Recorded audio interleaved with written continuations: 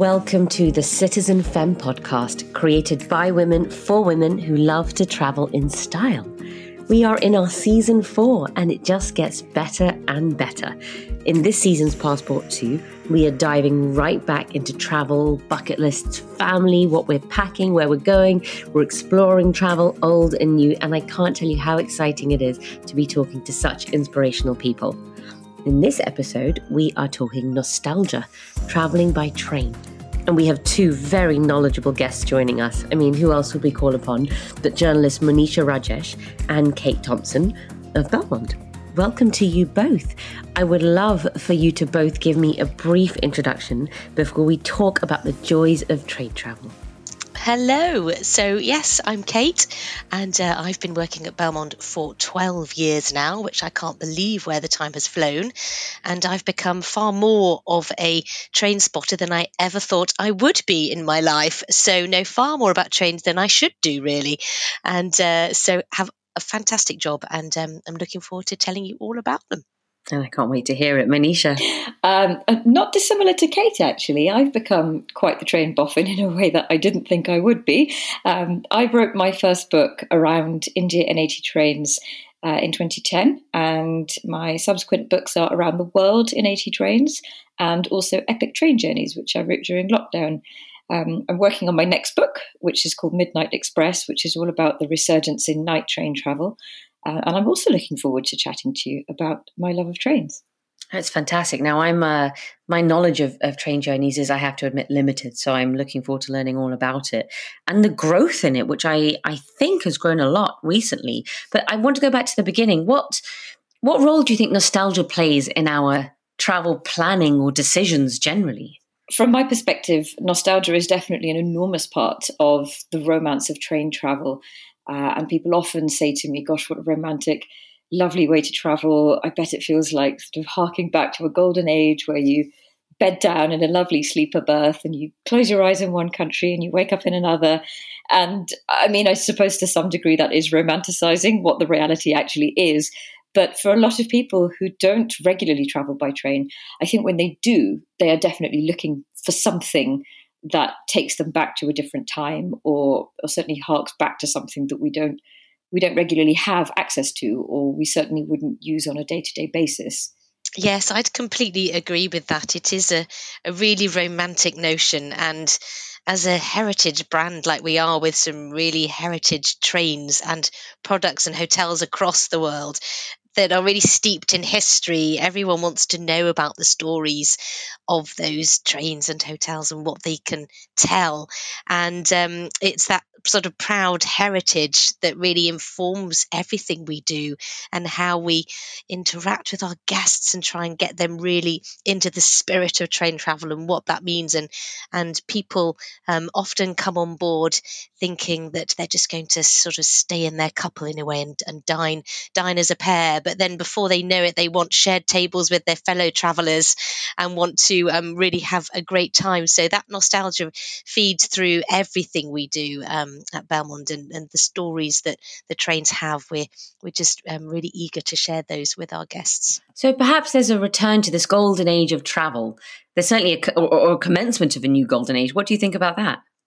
The golden age for us is really key to a lot of the trains that we have, because they are the vintage carriages that were born in that time, and so restoring them back to life and allowing today's travellers to experience what it might have been like, but very much in today's world. You know, this isn't old-fashioned food with old-fashioned service. This is very much up-to-date, modern, contemporary experiences, but housed within these beautiful vintage carriages which have been lovingly restored. So that whole golden age of travel was really inspiring to people at the time. It was really pioneering, and today we're still trying to embody that spirit of the golden age of travel, which is all about being pioneering and taking the trains to new places, to new destinations, allowing our guests to experience new things, and that sort of golden age was all about,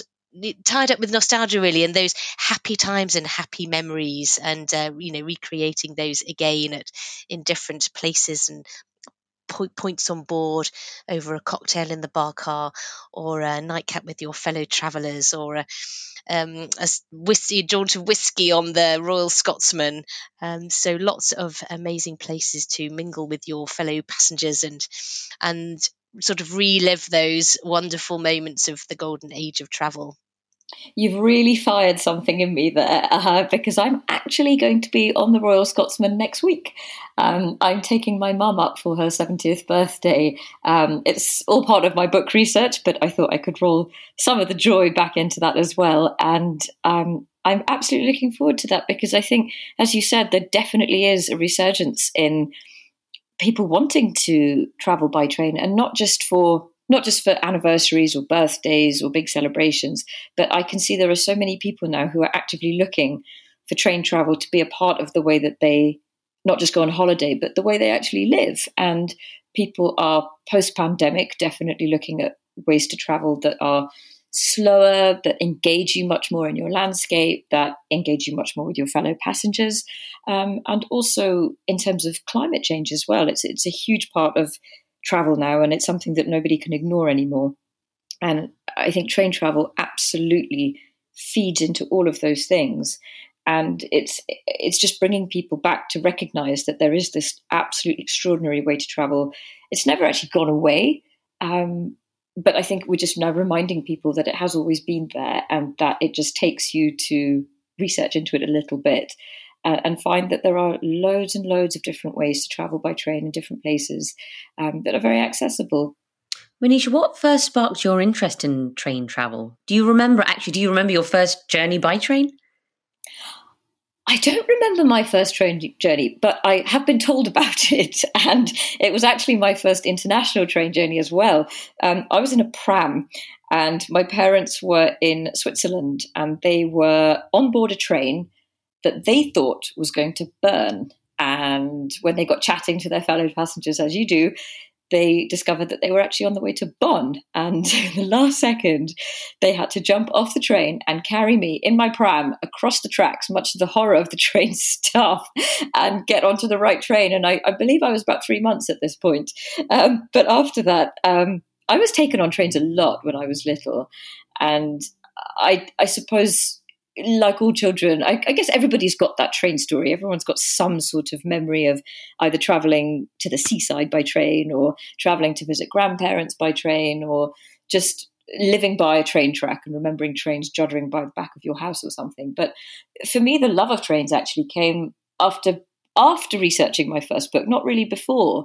I set off to India to do a book that I knew needed to be about people. It needed to be about modern India, about young people in India. And I just couldn't figure out a way to come face to face with those people. I needed to meet them, have their stories, chat to them, and to meet an enormous cross-section of society. And as I sat thinking about how I could possibly do this, I suddenly realized that train travel was the way to actually give myself access to all these people. And so it was a rail pass that actually got me into India, straight into what's known as the lifeblood of the nation. And I spent 4 months traveling by train, meeting lots and lots of different people you have politicians traveling up in first class, right down to labourers and fruit sellers down in general class. You've got 8 different classes across Indian trains. So you literally get to meet a microcosm of Indian society. And by the end of that 4 months, as I was on my last train coming back to Chennai in the south of India, I realized that it was actually the Indian trains and Indian railways that had become the lead protagonist of my story. And my whole book was really centered on Indian trains. They had just become a part of me, and it never left me. And I came back to England, and I was just obsessed with trains after that. And wherever I went on holiday, I wanted to try and find trains. I would listen for the hoot of a train in a city and think, I need to find the station. And that's how Around the Worldinated Trains came about, because I thought I need to do this again. I need to see if I can relive this amazing journey and find that charm and that spirit of people in different countries. And thankfully, I was able to do that. From all your journeys, do you find people as forthcoming to talk to or share their stories on trains in different countries as they were in India, or is it quite different across? It's similar in some places countries where you would take and train one travel. of the very basic things that makes that possible is language, and that's why my second book was around the world, because there was no one country where I could go and replicate what I'd done in India, because language was the problem. And I'd wanted to go and do it in China, but I don't speak Mandarin or Cantonese, and I thought I'm going to need an interpreter, which for me just breaks up that relationship between fellow passengers if you've got someone constantly translating for you. So I did my round the world train journey to see which countries were similar to India. And I think really all you need is that friendship. You need that moment where you both click and you look at the other one and think, you're okay. I get you. You're going to be my friend for the next however many hours, whether that comes from sharing some of your lunch, or it comes from cracking open a 4-pack of Stella on the Trans-Siberian, or it comes from not knowing where you are and asking somebody, what are we looking at outside the window? That moment of that sort of spark between fellow passengers is all you need. And I don't feel like often language really is a necessity, because you figure it out through sketches or drawings or gestures and things, and you end up making that bond. And I found that sort of conviviality of train travel is actually quite normal around the world. It's very much there. You just need to strike up that flame and keep it burning.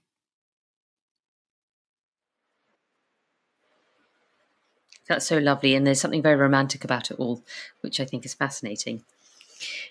Kate, you joined Orient Express, is it 12 years ago, you said? It is, yes. So you steered the trains and cruises through the rebrand to Belmond in 2014? That's right.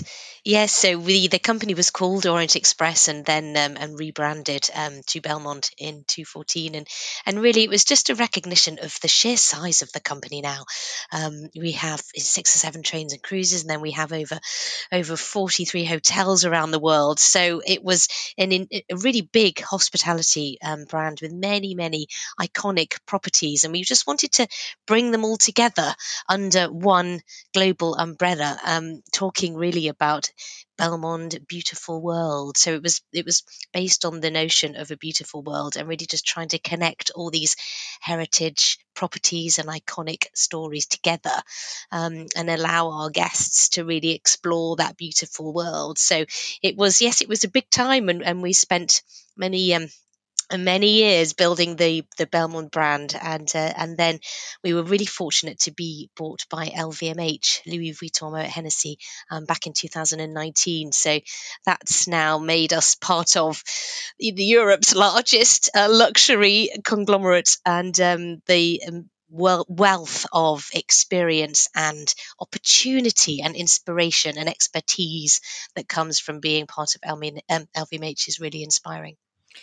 Can you give us a summary of some of Belmond's signature journeys? Yes, absolutely. So looking obviously at the trains, the most iconic journey would be the journey on the Venice Sampler and Orient Express from Paris to Istanbul, or vice versa, from Istanbul back to Paris. And that's the classic route through Europe, through Bucharest and Budapest down to Constantinople as it was then. And we really do put an awful lot of time and effort into curating that journey to make sure it really is truly exceptional. We only do it once a year, and it's very popular, and it's an extremely special journey, and absolutely one of those bucket list journeys to Istanbul. And then of course there's the classic journey to Venice, which everybody loves, and I've been lucky enough to do that a few times, and the first time I ever did it and saw the train in all its shining glory was a complete pinch yourself moment. And as I rolled over the causeway in Venice, waving goodbye to Venice, shed a little tear. It was quite emotional. I didn't realise it'd be so emotional. emotional. And my boss was in the next door cabin, and I had to pull myself together and tell myself this was work. But actually, it got me. It got me, and I was lucky to do that maybe in sort of week 3 or week 4 of my Belmont journey. So that was really amazing, and that's it. 12 years later, I'm still here, and even more in love with the trains. And I visited just recently, and they just get better and better. They are shinier than ever before. The 2 restaurant cars in the Venice St. Laurent Express have just been completely refurbished and look absolutely stunning. And it's amazing how these historic old ladies can become better each year. They definitely improve with age in a nice way. But some of the other journeys, or the iconic ones around the world, I suppose, on the Royal Scotsman, you've got the classic journey where you're into the Highlands, and out is the most wonderful way to see Scotland, because you're cosseted in this luxury bubble as you look out the window, sometimes at the wild weather, but of course at the wild scenery, which is just really dramatic. And you're on the beaches with the seals, or walking across to Skye early in the morning, or at Glamis Castle, either gazing at the incredible history or looking at the wonderful Highland cattle at some of the estates that we visit. So really, that's a fantastic journey on the Royal Scotsman. And then to go over to Asia, we have the Eastern and Oriental Express, which travels the length of the Malay Peninsula between Singapore and Bangkok. So that's quite an iconic journey, which people really think is maybe a bit of a myth, but it does exist. And that's fantastic, as they have the open air observation car at the back where you can stand and feel the heat of Asia out of the air conditioning, which is lovely, and waving to life on the tracks. And that's the thing with train travel, as you were talking about, Manisha, is that you're really in the heart of it. You're not just up in the clouds in the plane flying from one place to the next. You're traveling through the heart of people's lives, and you see life going on around you, and the bicycles moving out of the way, and the kids waving and shouting. And it's really, really lovely to see that and to feel that. So those are sort of some of the iconic ones. But one of the newer trains that we launched a few years ago is the Andean Explorer, which travels from Cusco to Puno to Arequipa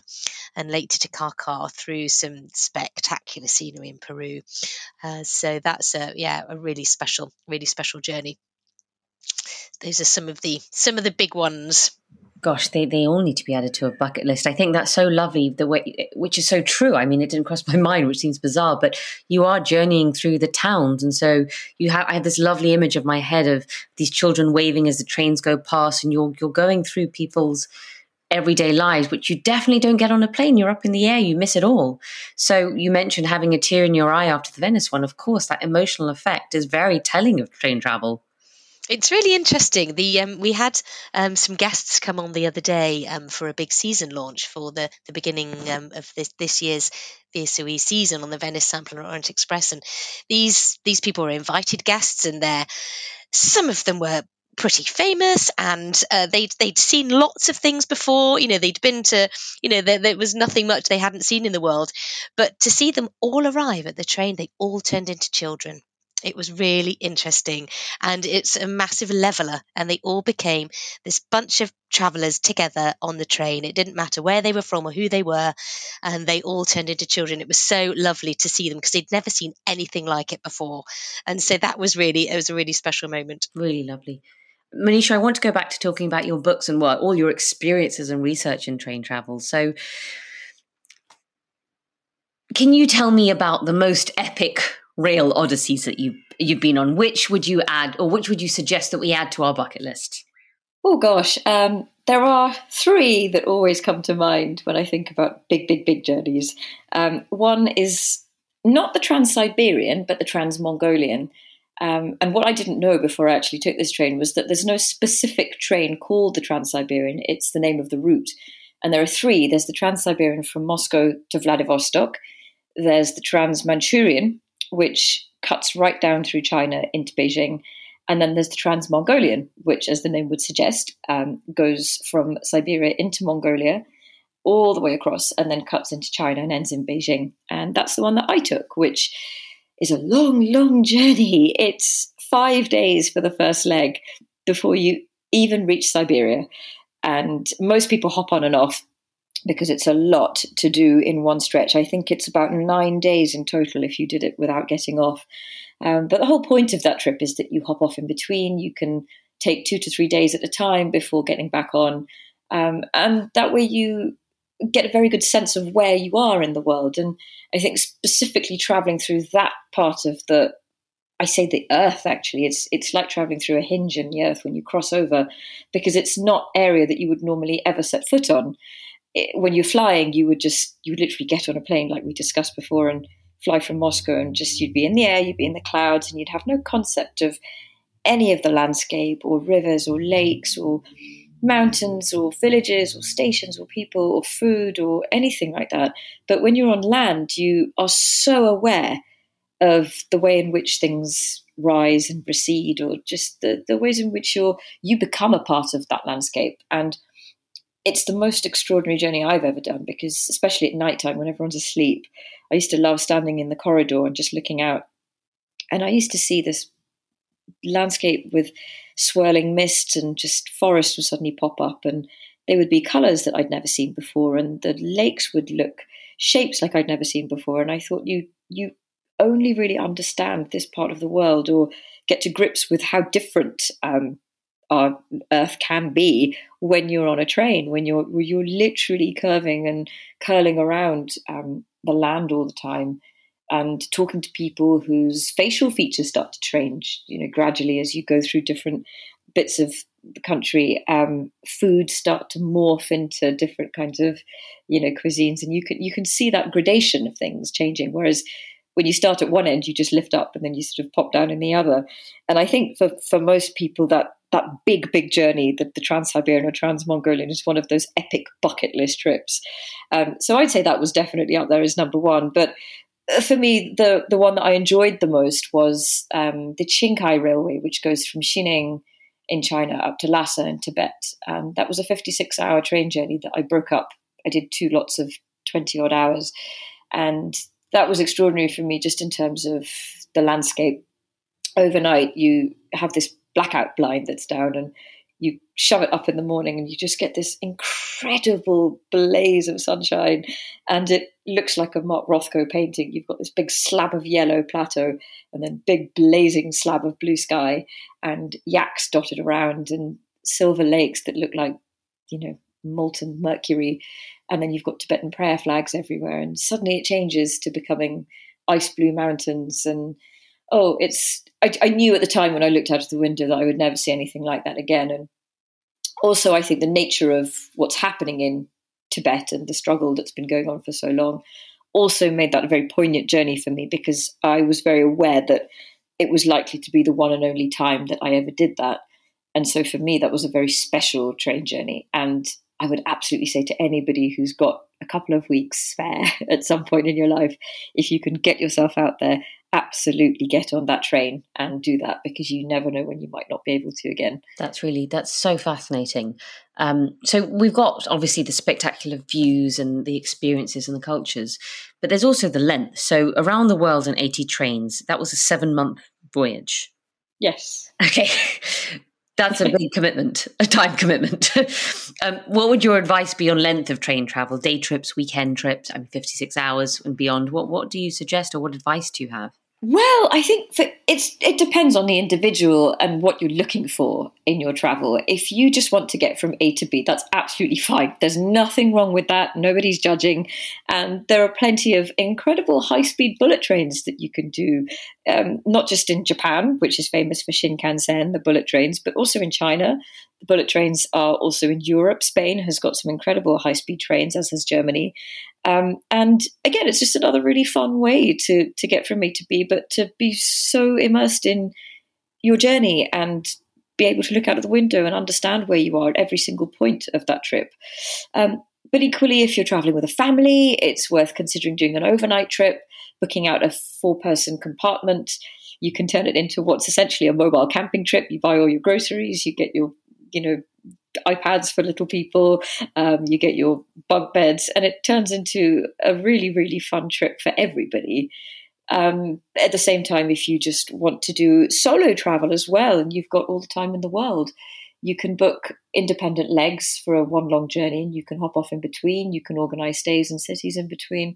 And I think that's a lovely bit about train travel. It's so adaptable. You aren't restricted in any way. You can do your one log stretch, or you could just break it up, and you can do whatever takes your fancy. There are no limitations. You mentioned overnight, and it's a lovely idea with a family as well. Kate, I'd love to get your opinion on this. So travel via luxury sleeper train. This is a growing trend post-pandemic. Why do you think this is? One of the aspects may be around that sort of personal private space. When you're in your cabin, it's an amazing part of that sleeper train experience. You've got your private cozy cabin, and during the pandemic, it became people became a bit of a thing. It was a bit too peoply out there. So when you're in your private sleeper compartment, it's not very peoply, which is quite good. But also, I think it's a bit inspirational. I think it's a bit different. And when we talk about our sleeper trains, it's a very different experience from something like the Trans-Siberian, in a completely sort of different way, and it's a different experience that people are looking for, and I think it's now seen as that ultimate treat. And post-pandemic, people always said, "Oh, one day I'll do that." Well, now people have realized that day really needs to be today or tomorrow, because life is short and life is precious, and we need to do these big bucket list experiences and tick them off quickly, because who knows what's going to happen. So I think it's sort of that inspirational aspect of sleeper trains, and that sense of adventure, and people wanting to do different things and go to different places. And the thing with train travel is it takes you off the beaten track, takes you off the motorways and the roads, and takes you into countryside, as Manisha was talking about, to see things that you would never see from the air or from the roads. It takes you to all those different destinations, and that's really inspirational, I think. So the sense of that epic adventure, I think, is coming back, and I think the pandemic has fired that sense of adventure in people to get back out there and get back traveling and to see those amazing things that they had always wanted to do. So admittedly, train travel can actually be quite costly, incredibly luxurious, and no doubt the emotional value that you gain is fantastic, but it is expensive. Manisha, do you have any tips on affordable train journeys that can still feel luxurious, or even maybe cost-saving tips or anything like that? Oh, so that's one of the things that train travellers, me included, are often griping about, specifically in the UK, that if you want to book not just a sort of overnight sleeper, but any train ticket, to be honest, at short notice is really expensive. And you can see why people just take quick flights, because it's cheaper and it's faster. But if you book far in advance, you can often get pretty good deals on your tickets. And I mean, if you're planning holidays over Easter or summer, that's probably the best way to do it. So up to 3 months in advance, I think you can get your tickets. And one of the other clever things to do, which people don't often realize, is that if you book your returns separately, you can get an enormous discount. So just book each leg individually. Oddly enough, you will get the same ticket for often about 30% less. You can also get rail cards, you can get family tickets, and sometimes to just get a rail card for a whole year is almost written off just by buying one big journey, which again, people don't realize. So it's worth looking into that. Also, traveling around Europe doesn't have to be that expensive if you pick your countries correctly. When I went up to Sweden recently, I had a family of 4 traveling in a compartment, and they told me that it was so much cheaper for them to travel with their children and their dog than it was to try and book flights for everybody, to get taxis to and from the airport, to pay for all their excess luggage, where you have absolutely no luggage limitations. You can get on board as and when you want. You can take as many liquids as you like. You have shopping bags. You're just not restricted in the same way. And again, because it was obviously over an Easter holiday, they'd been able to plan quite far in advance, and so had been able to get tickets quite cheaply. So yes, always look into that and compare websites to see what you can get as discounts. Gosh, I think it's so fascinating that booking your return separately is cheaper. That's totally the opposite with flights. Yeah, exactly. Interesting. That's a very useful tip. And how do you think slow travel itself is becoming more of a priority, I think, for people, certainly indulging in that time and maybe doing multi-destination stops, which, of course, from Belmont and any of the other train journeys, you have that advantage. What advice do either of you have on making that change from air to rail and more generally maybe planning a more paced itinerary? I think making that transition to the slow travel has become quite a trend since the pandemic is now easing, and people wanting to explore in a different way, and they're reassessing how they travel. And I think the the eco message that Manisha talked about earlier is important to people, and especially the younger generations coming through are really traveling much more consciously now. And I think train travel very much plays into that, and slowing down and connecting with the journey that you're on. And the thing with train travel is that you begin your journey immediately you step on board, and that's what's really great. Whether it's the cheapest journey you can imagine or the most luxurious, the journey starts as soon as you jump on board, because the scenery starts to change, the people that you meet, the experiences that you have. Whereas the air bit of the journey is always annoying. It's cramped. It takes a while. It's tedious. So it's not so much of an adventure. But I think that's the beauty of train travel, really, is, and the slow part of it is that the the journey has already begun. So it doesn't matter how long it takes, because you build that in as part of your holiday or your adventure.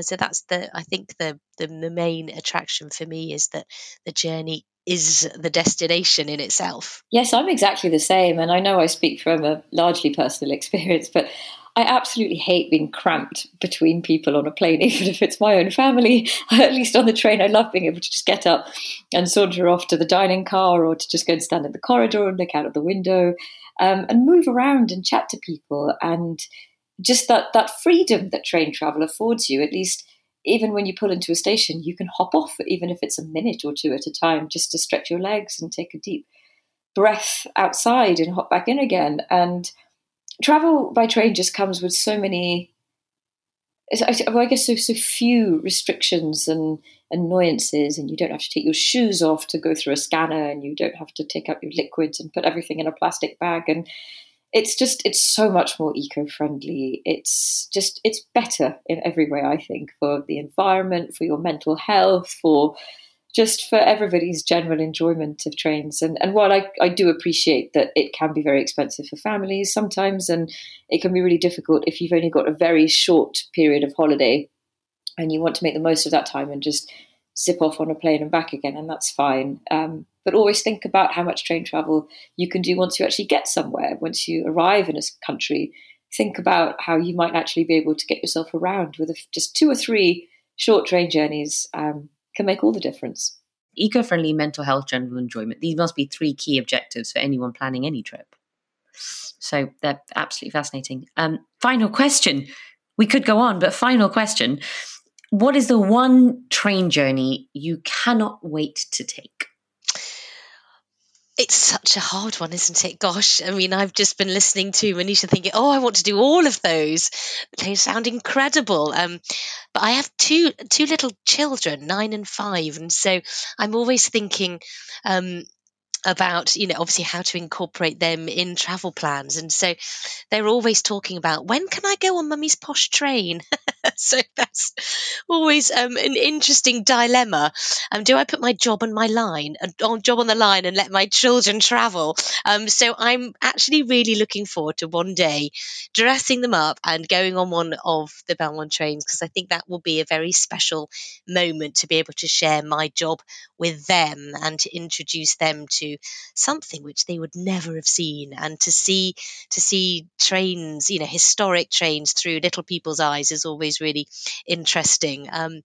But from a geographic point of view, I think, wow, Peru, I'd love to go and do the Andean Explorer in Peru. I've never been, and I couldn't wait to go up to Machu Picchu and do the Bingham, and I think that would be incredible. And then all the way down to Lake Titicaca, and all the incredible scenery that you see en route would be amazing. So that one is definitely on my bucket list.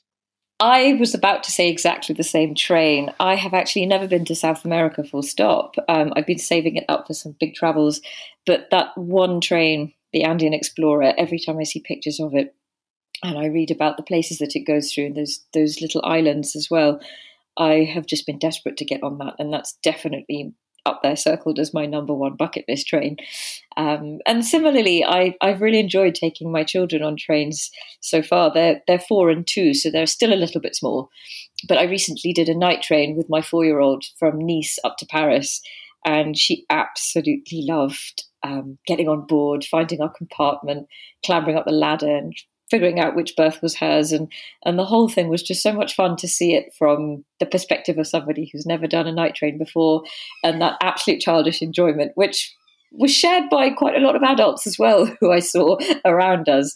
So, I think I'd like to do a lot more train travel with them as a family. They all sound absolutely wonderful. I think you've definitely opened my eyes up to train travel and all these kind of considerations, which are vital, and I think tremendous experiences for everybody to enjoy, for solo, family, all of it. It really accommodates to it all. So thank you both so much for sharing that. Where can we follow you on social media and all these fantastic adventures you have coming up? I'm on Twitter and on Instagram at Monisha_Rajesh.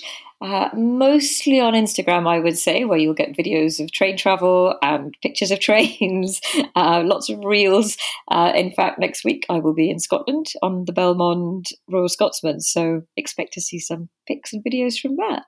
We can't wait to welcome you. That's going to be really special, and I hope you have a wonderful time. Thank you. I suppose the best way to find about Belmond trains is at Belmond. So Instagram at Belmond is probably the best handle to follow, and through that you can then explore all the different trains that we have, and also the cruises and the hotels and all those different adventures.